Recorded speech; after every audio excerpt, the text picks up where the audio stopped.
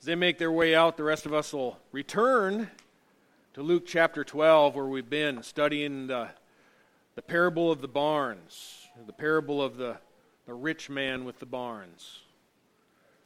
You guys have hung in there pretty good. That's good to see everybody back. This is tough stuff. Tough stuff. I've titled this message, Waging a War on Worry.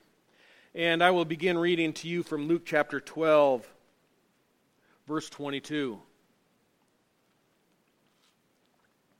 And Jesus said to his disciples, "For this reason I say to you, do not worry about your life, as to what you will eat, nor for your body as to what you will put on. For life is more than food, and the body more than clothing. Consider the ravens, for they neither sow nor reap, they have no storeroom nor barn, and yet God feeds them. How much more valuable are you than the birds? And which of you by worrying can add a single hour to his lifespan? If then you cannot do even a very little thing, why do you worry about other matters? Consider the lilies, how they grow. They neither toil nor spin. But I tell you, not even Solomon in all his glory clothed himself like one of these. But if God so clothes the grass in the field, which is alive today and tomorrow is thrown into the furnace, how much more will he clothe you, you men of little faith? And do not seek what you will eat and what you will drink, and do not keep on worrying. For all these things the nations of the world eagerly seek, but your Father knows that you need these things. But seek his kingdom, and these things will be added to you. Do not be afraid, little flock, for your Father has chosen gladly to give you the kingdom. Sell your possessions and give to charity. Make yourselves money belts that do not wear out, an unfailing treasure in heaven, where no thief comes near, nor moth destroys. For where your treasure is, your heart will be also. The word of the Lord. Boy, it's a big chunk of Scripture, isn't it? So it'll end up being more of a topical than a verse by verse. A lot packed in there, but thankfully, as we've been studying this now for the third week, I think it's starting to take some root, as it should be said, right, Ruth? A March 2018 article on CNBC is titled, 30% of Americans are constantly stressed out about money, but you don't have to be. Their research found that 66% of adults and 71% of millennials say they are stressed because they do not have a 3-month emergency fund. 46% admit they don't have any savings set aside to cover an unexpected event, such as a job loss or medical problem. In addition, less than half of Americans have enough to cover a $1,000 emergency. Fortunately, the article then provided practical steps on how to eliminate worry. Start an emergency fund. Get a grip on discretionary spending. And consider a side job. All decent principles. We talked about some of those last week and the week before. All decent principles. But if I'm understanding correctly, the world says to reduce your worry over monetary stress, you should increase your focus upon it. Our passage today is going to reveal how radically countercultural Christianity is compared to the world in which we live. Radically different. The world suggests that your anxiety about money can be alleviated by acquiring more of it. And to a point, that is true. Even the rich farmer, who we studied last week, in the previous context, felt a momentary relief because he had enough stored up to provide for many years of ease. There's little doubt that a 6-month emergency fund will lower your blood pressure a little bit.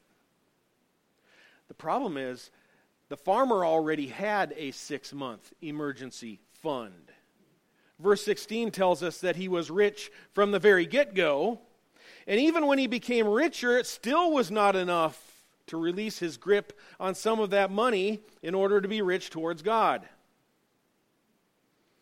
This is the overarching theme of this section of chapter 12. Trusting God to continue providing so that you can stop worrying about money and focus on kingdom building. Kingdom building. For the rich man, all his wealth did in the end was, well, it passed to the next fool in line. And whoever that was, do you think he or she learned generosity from dad? Unlikely. There comes a problem with unearned inheritance. Growing up, we saw it as an alarming trend up at the farm as I grew up at the farm, in the farming communities. The first generation worked their fingers to the bone to pay for the farm. The second generation struggled merely to maintain the farm, and if it did last until the third generation, those who were unaware of what it took, the hard labor it took, that farming took to acquire the land, if they were unaware of that, they sat up at the bar and they lost it. Alarming trend that repeated itself many times. And as we read last week, King Solomon was grieved as he lamented about the idea of passing his hard work to a fool, one who didn't labor alongside of him. In Ecclesiastes chapter 2, verse 18, he writes, "Thus I hated all the fruit of my labor for which I had labored under the sun. For I must leave it to a man who will come after me, and who knows whether he will be a wise man or a fool. Yet he will have control over all the fruit of my labor for which I have labored by acting wisely under the sun. This too is vanity.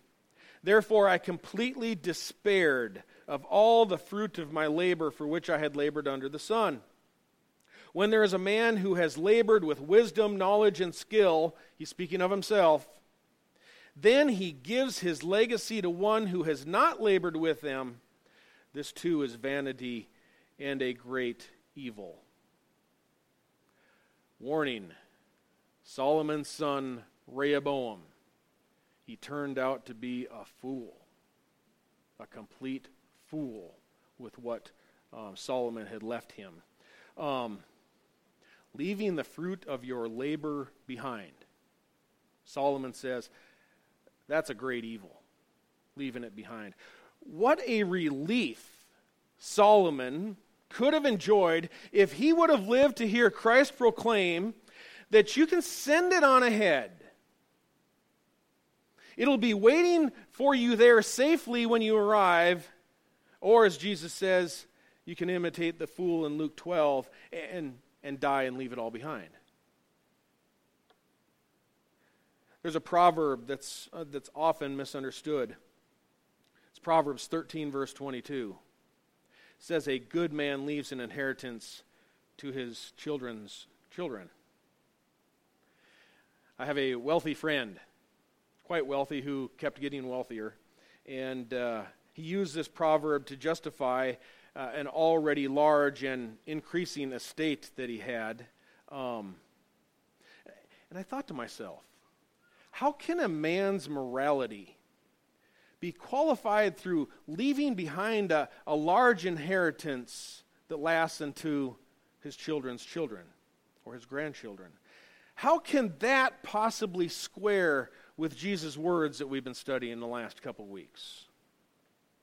So I looked intently. That was 5-7 years ago. I looked intently at this proverb, and I ignored John MacArthur's notes. Because in my opinion, he gets it wrong on this one. It happens to everyone. The full proverb actually says, "A good man leaves an inheritance to his children's children, and the wealth of the sinner is stored up for the righteous." Proverbs usually employs a comparison or a contrast in order to communicate the truth. Most Proverbs can't be understood real well from examining just one line. You have to weigh the contrast between the two or the comparison of both lines. Then I discovered this cross-reference. "He who increases his wealth by interest and usury gathers it for him who is gracious to the poor." And I found that these proverbs don't instruct us to stockpile a whole bunch in barns, leave a whole bunch of money to our children's children, but to trust in God's divine reappropriation to his righteous. He who is righteous will not lack, because God is watching over him, and the wealth of the sinner is stored up for the righteous. So the inheritance that the good man leaves for his family, it's not barns full of riches, but instead the moral righteousness that he has transferred down to his children and his grandchildren. Folks, the greatest treasure that we can leave behind, leave to our children, is the mighty Christian faith founded on biblical morals such as generosity, morals such as a good work ethic, so that our children and our grandchildren become righteous towards God, righteous before God. And God promises, for those who are righteous, he will take care of them because the wealth of the sinner is stored up for the righteous. He will appropriate it or reappropriate how he sees fit. God will take care of them. Think about it honestly. Barring special circumstances, there are always special circumstances. A child might have a birth defect or deformity. They can't work. Other things that can occur. Barring circumstances like that, which would you prefer to leave your children and your grandchildren? A shiny, large estate that they never learned how to work for, like Solomon? Or would you prefer to transfer to them a godly view of Christ, including a work ethic that prompts them to go out and earn it for themselves? Remember, that which you decide to leave behind will reveal to them what you most treasured.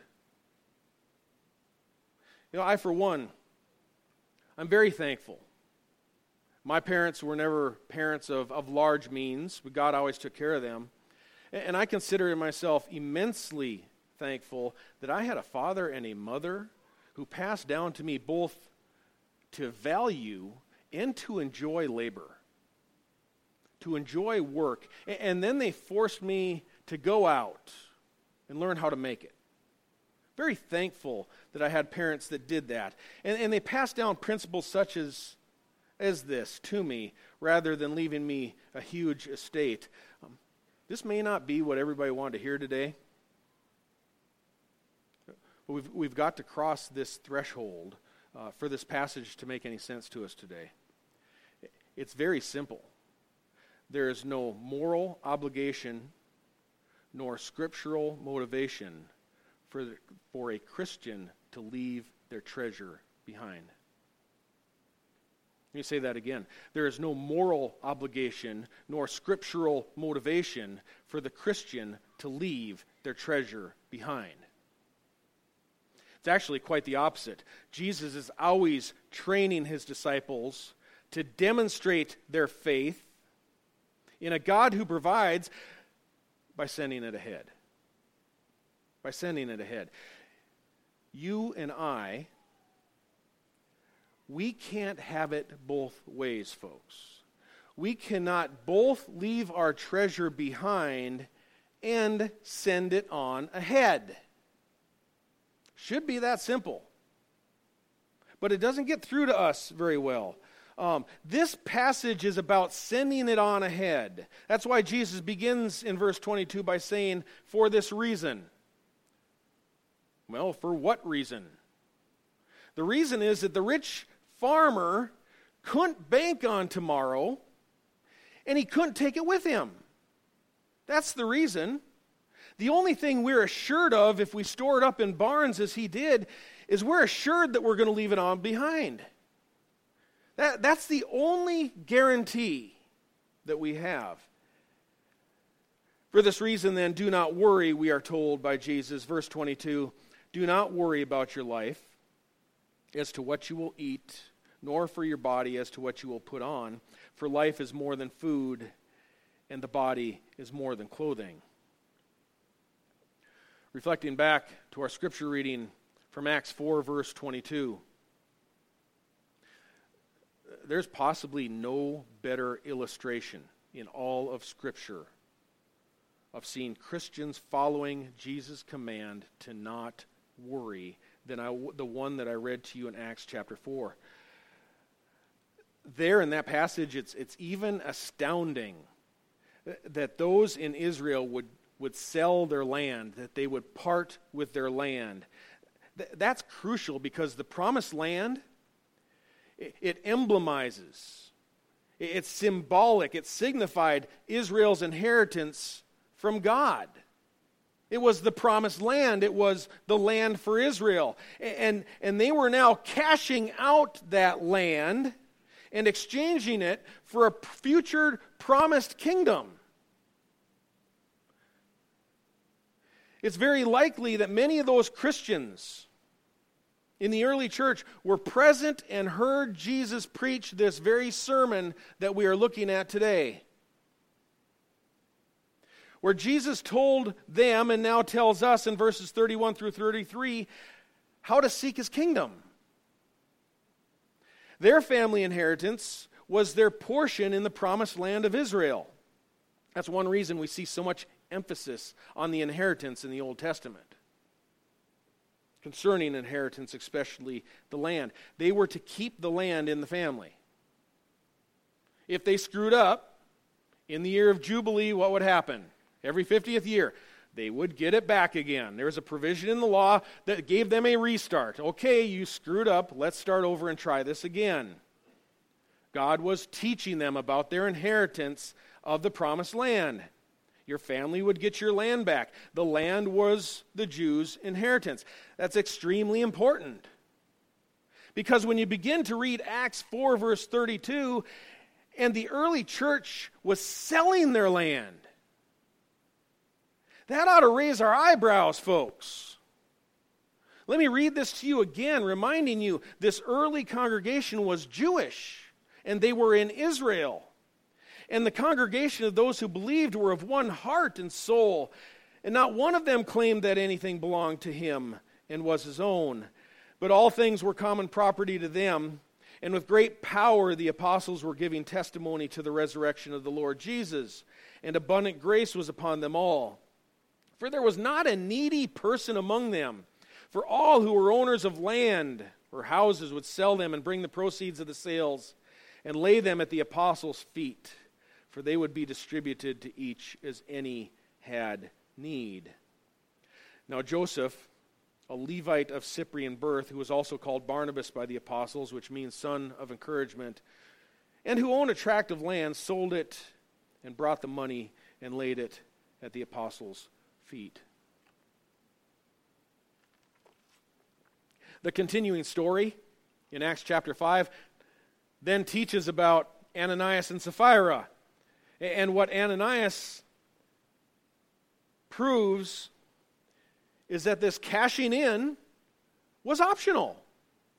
It was optional. He could exchange his treasure today and send it on ahead, or he could retain it for himself, and discovered as he did so, they carried him out the door. You fool, today your soul is required of you. Does that look like the rich farmer? What's really interesting about Ananias and Sapphira was that they actually sold the land. They sold the land. But then they held some of the money back.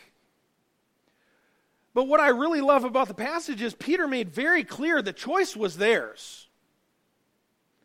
It was their choice. They didn't have to invest in the kingdom by giving to their church to meet the needs of the less fortunate. God didn't even take their lives because they kept back a portion for themselves. Folks, if that were God's approach, they'd be hauling every one of us out the door rolled up in a carpet. It wasn't that they held back some and kept a portion for themselves. Their sin was pretending to serve God, pretending to serve Him by doing what others were doing, selling their land, but then lying about the amount. They wanted to be seen as giving like everybody else. ministering like everybody else, but they still wanted to keep some of the mammon. What did we learn? You can't serve both God and mammon. You can't have them both. And an important point to also recognize that Christians continued to have their own private homes and businesses. Philemon, if you remember the letter to him, he was hosting a church in his own house. There was still private property. Nothing ever says they sold all of their land or all of their homes. So Acts is not declaring communalism. As I stated before, communalism, collectivism, socialism, Marxism, whatever ism you want to call it, it circumvents the heart. That's the problem. It attempts to seize that which belongs to you and redistribute it forcibly because they don't believe that God will actually change your heart and you can do it willfully. That's a problem with Marxism. It's atheistic as it redistributes wealth or attempts to, and it trusts that the government and man can do and God cannot. But God can do. God can do. So the command is, don't worry about storing up in barns. Now the basis for the command is, God will provide. God will provide. And in verse 24, Jesus says, consider the ravens, for they neither sow nor reap. They have no storeroom nor barn, and yet God feeds them. How much more valuable are you than the birds? Again, the enormous contrast between mankind and the animal kingdom. And which of you, by worrying, can add a single hour to his lifespan? Then if you cannot do even a very little thing, why do you worry about other matters? Folks, our culture is so worried about adding another hour to our life. Lifespan, it's one of the components that drives this relentless diet craze. It's relentless. Everybody's doing all they can trying to save this life rather than lose it for Christ. You can't do it. You can't save this life. You can't add an hour to your life by worrying about it. Al Mohler, as he preached it at the pastors' conference Gerald and I were at last week, about a week ago, and I hope to order the DVD where we can all watch it one day, maybe in Bible Life Group. He was outstanding. We could watch it together. But he made a great point. Generations before ours understood suffering, dying, and death. They understood it. We are the first generation that can't understand nor accept it, suffering or death. Chronic pain, birth defects, disease, cancer. Folks, that's always occurred. Those have always occurred. But this generation views suffering as if something has gone wrong. And rather than seeking out God's strength to endure it, as the early saints did, our hope rests in modern medicine. Our hope is in therapeutic psychology and pharmaceuticals. Because we've concluded that if we're suffering, something must be wrong. Capitalizing on the same error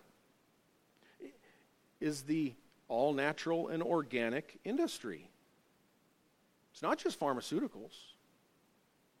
They declare if you're sick, there must be something wrong.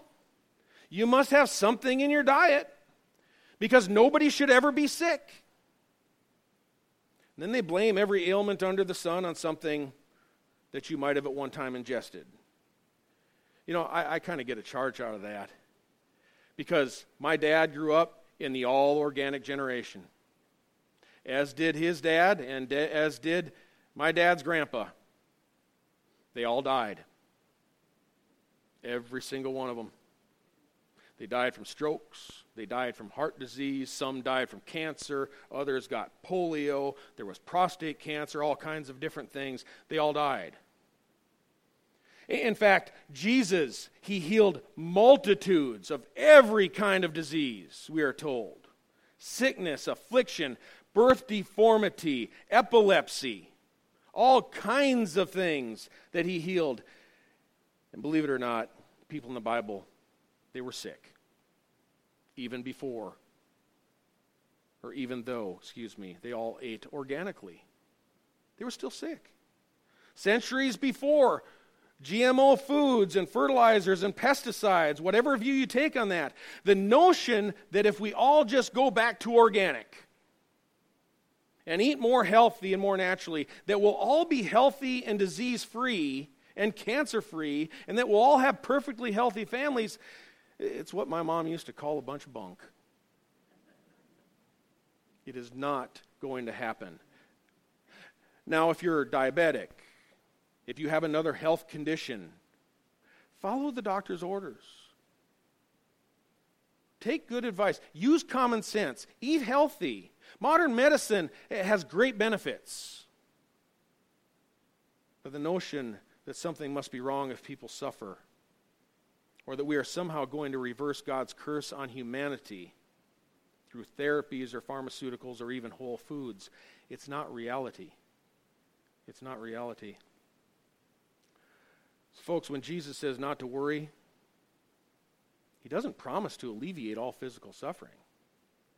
He doesn't promise to alleviate all illness or death.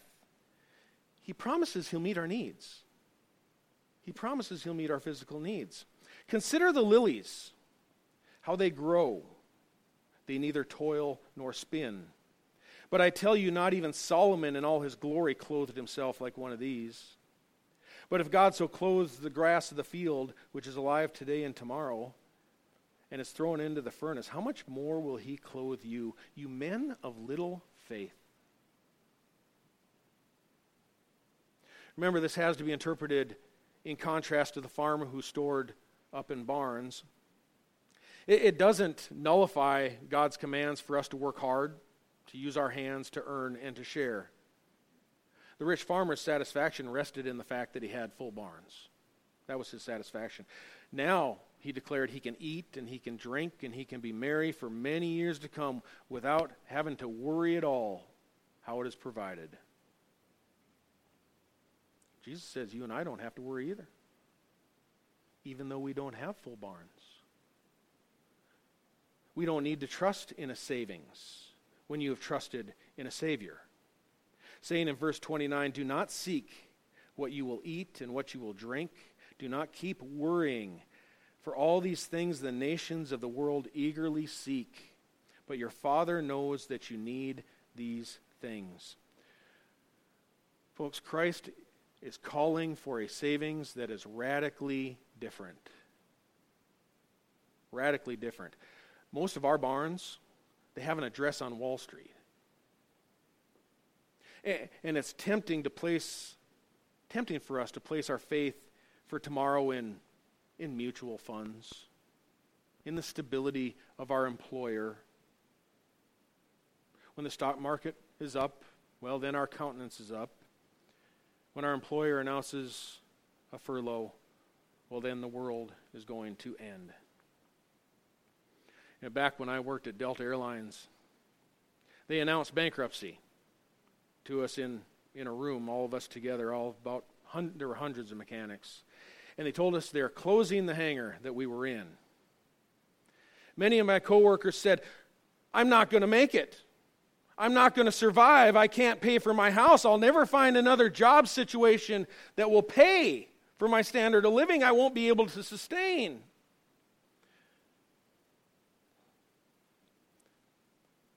One man I work with even took his own life.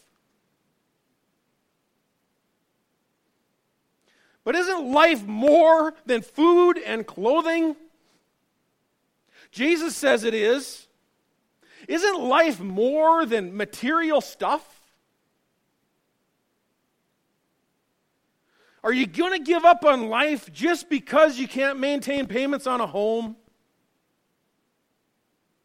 If worse comes to worse, tell a creditor to come. Pick up the third and fourth car. While they're at it, they can load up the Harley too. Honda first.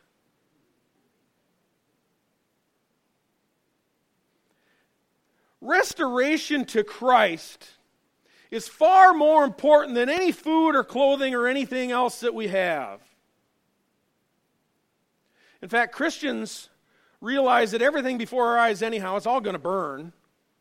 It's going to melt with intense heat, according to Peter. And do you know what we share with the ravens? Do you know what we share with the grass and the lilies in common? We're here today and gone tomorrow.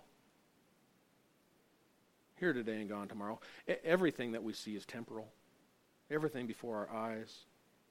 That could make us despair if it were not for one thing. Verse 32, do not be afraid, little flock, for your Father has chosen gladly to give you the kingdom. We know our future is the kingdom. We know our future is secure in the kingdom.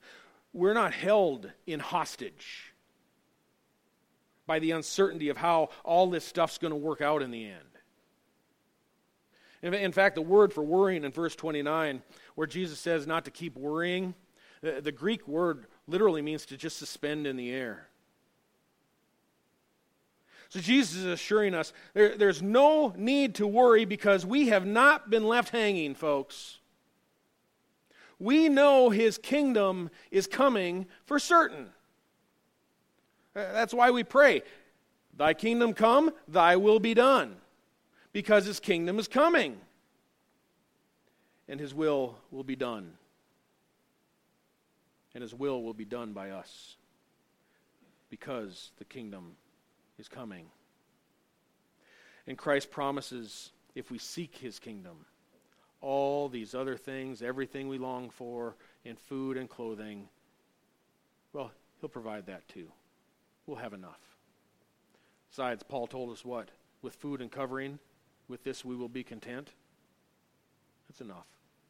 It's enough. Jesus assures us as we seek His kingdom, our Father promises to supply what we will eat and what we will wear, appropriate covering. Meanwhile, our responsibility is to get our minds right, to get our heads out of the world and into the heavenly kingdom that already belongs to us. Store up your treasure in heaven. This is what the early church understood. The command is do not worry. The basis of the command is knowledge. God promises to provide. How then, in a practical sense of faith and of obedience, do we wage this war? How do we join this war on worry? The worries of the world. You don't want to worry? The practical application is in verse 33. Sell your possessions and give to charity. Make yourselves money belts which do not wear out, an unfailing treasure in heaven where no thief comes near nor moth destroys. For where your treasure is, there your heart will also be. You know what? I don't worry at all about my brand new 2019 Platinum Escalade getting scratched out in the parking lot. If I had one, I would probably worry. I would worry how I'm going to pay the insurance, how much depreciation each scratch added to it. Who would want to steal it? The thieves that would break in, the rust that would destroy. Folks, as we pass through the world, the worry-free person travels lightly. Sell your possessions. Let the rust, let the dilapidation occur in somebody else's backyard. Let the clothes that you have that are going out of style, go out of style in someone else's closet. Invest your money and your time in charity. The word charity there is alms. Alms means to provide for the needs of the poor. It's very similar language as Jesus uses with the rich young ruler Sell your possessions, he was told, and give to the poor, and you will have treasure in heaven, and come and follow me.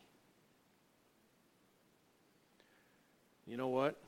Matthew records of that young man, that poor soul who was very rich.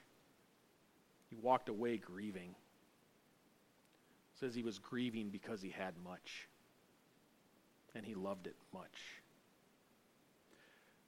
The earth is where his treasure was stored, like the man with the barns.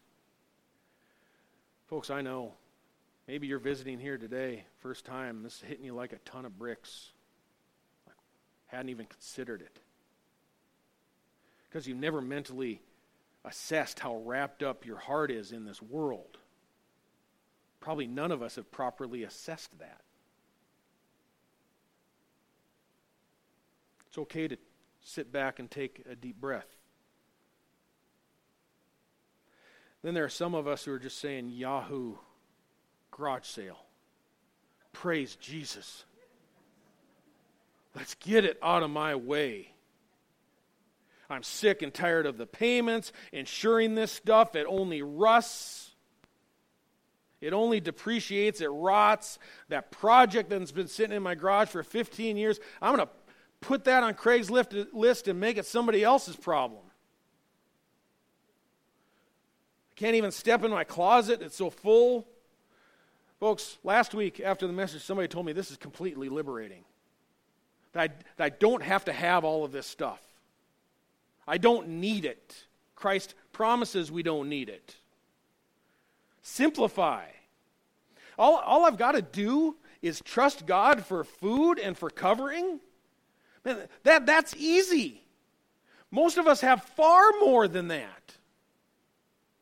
It's not a hard command of Jesus. Trust that God will provide food and covering. And as you trust in God, Jehovah Jireh, or Yahweh Jireh, the God who provides, and eliminate all of this worry, all of this stuff, then you discover the flip side of this passage. This is the best part of this passage, and it makes everything worthwhile. Give it to the poor, and our Father promises to reward us with unfailing treasure in heaven, where no thief comes near and no moth destroys. How much better can it get than that?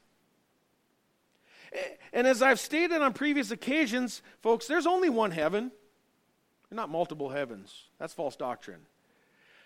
But not everyone's experience in heaven is going to be the same. I've said that multiple times over the years. Some have sent their treasure on ahead where it's going to be waiting for them, because that's where their heart is. And if you really want to unload on worry,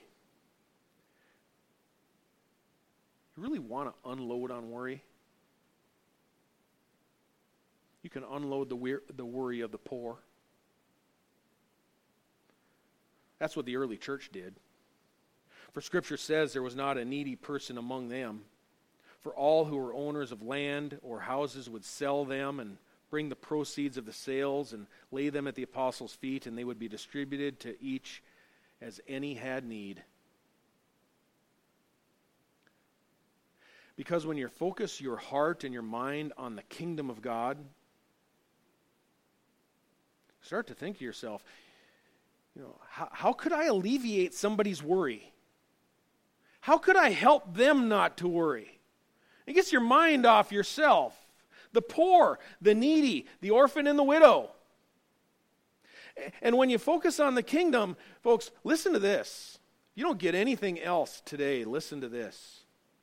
There is a triple benefit. Triple benefit to all this.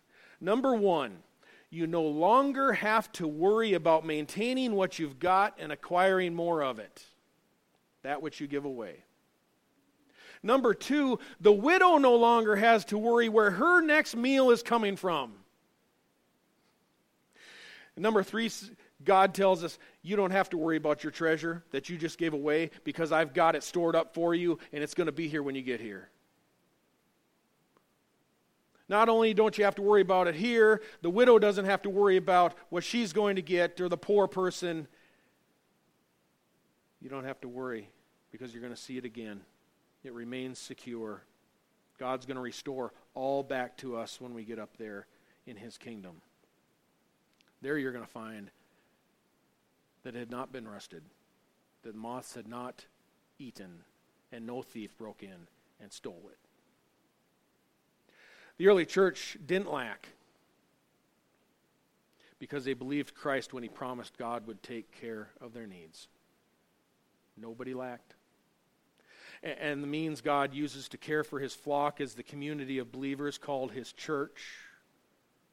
Once you are baptized by the Holy Spirit into Christ's church, you no longer need to lament about giving your possessions away, because if you were ever to become hungry, you know the rest of the church will obey Christ, and they're going to take care of you.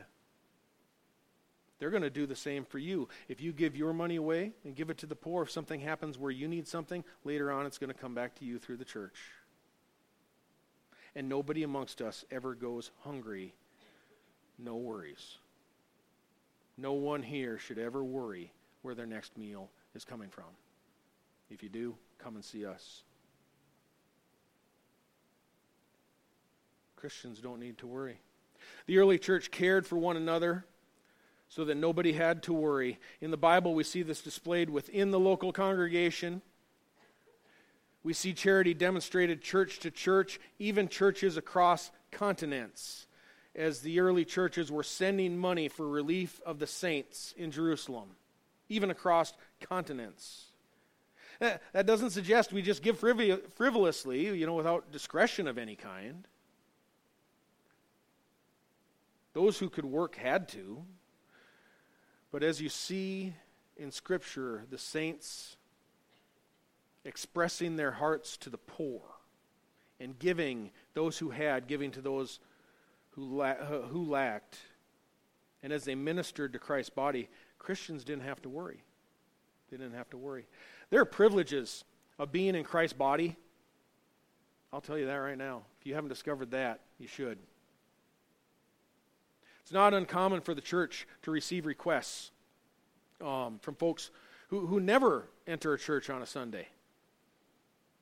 And there are times we can help them, depending upon what the need is. Sometimes we can on a basic need. But they have a lot of worries. The world has a lot of worries, folks. And you know what I often tell them, or most often tell them now? If you would trust in Jesus Christ, and if you would believe in him as your Savior, and if you would come into the company of God's people, his church, and if you would share your life with the church would share their life with you. And as the body comes to know you intimately, and you have a need, they'll rise to meet it. I've seen it again and again. People in this church rising up to meet a need of someone who had it. Because when we share with one another what God has blessed us with, we share what we have in common. No worries.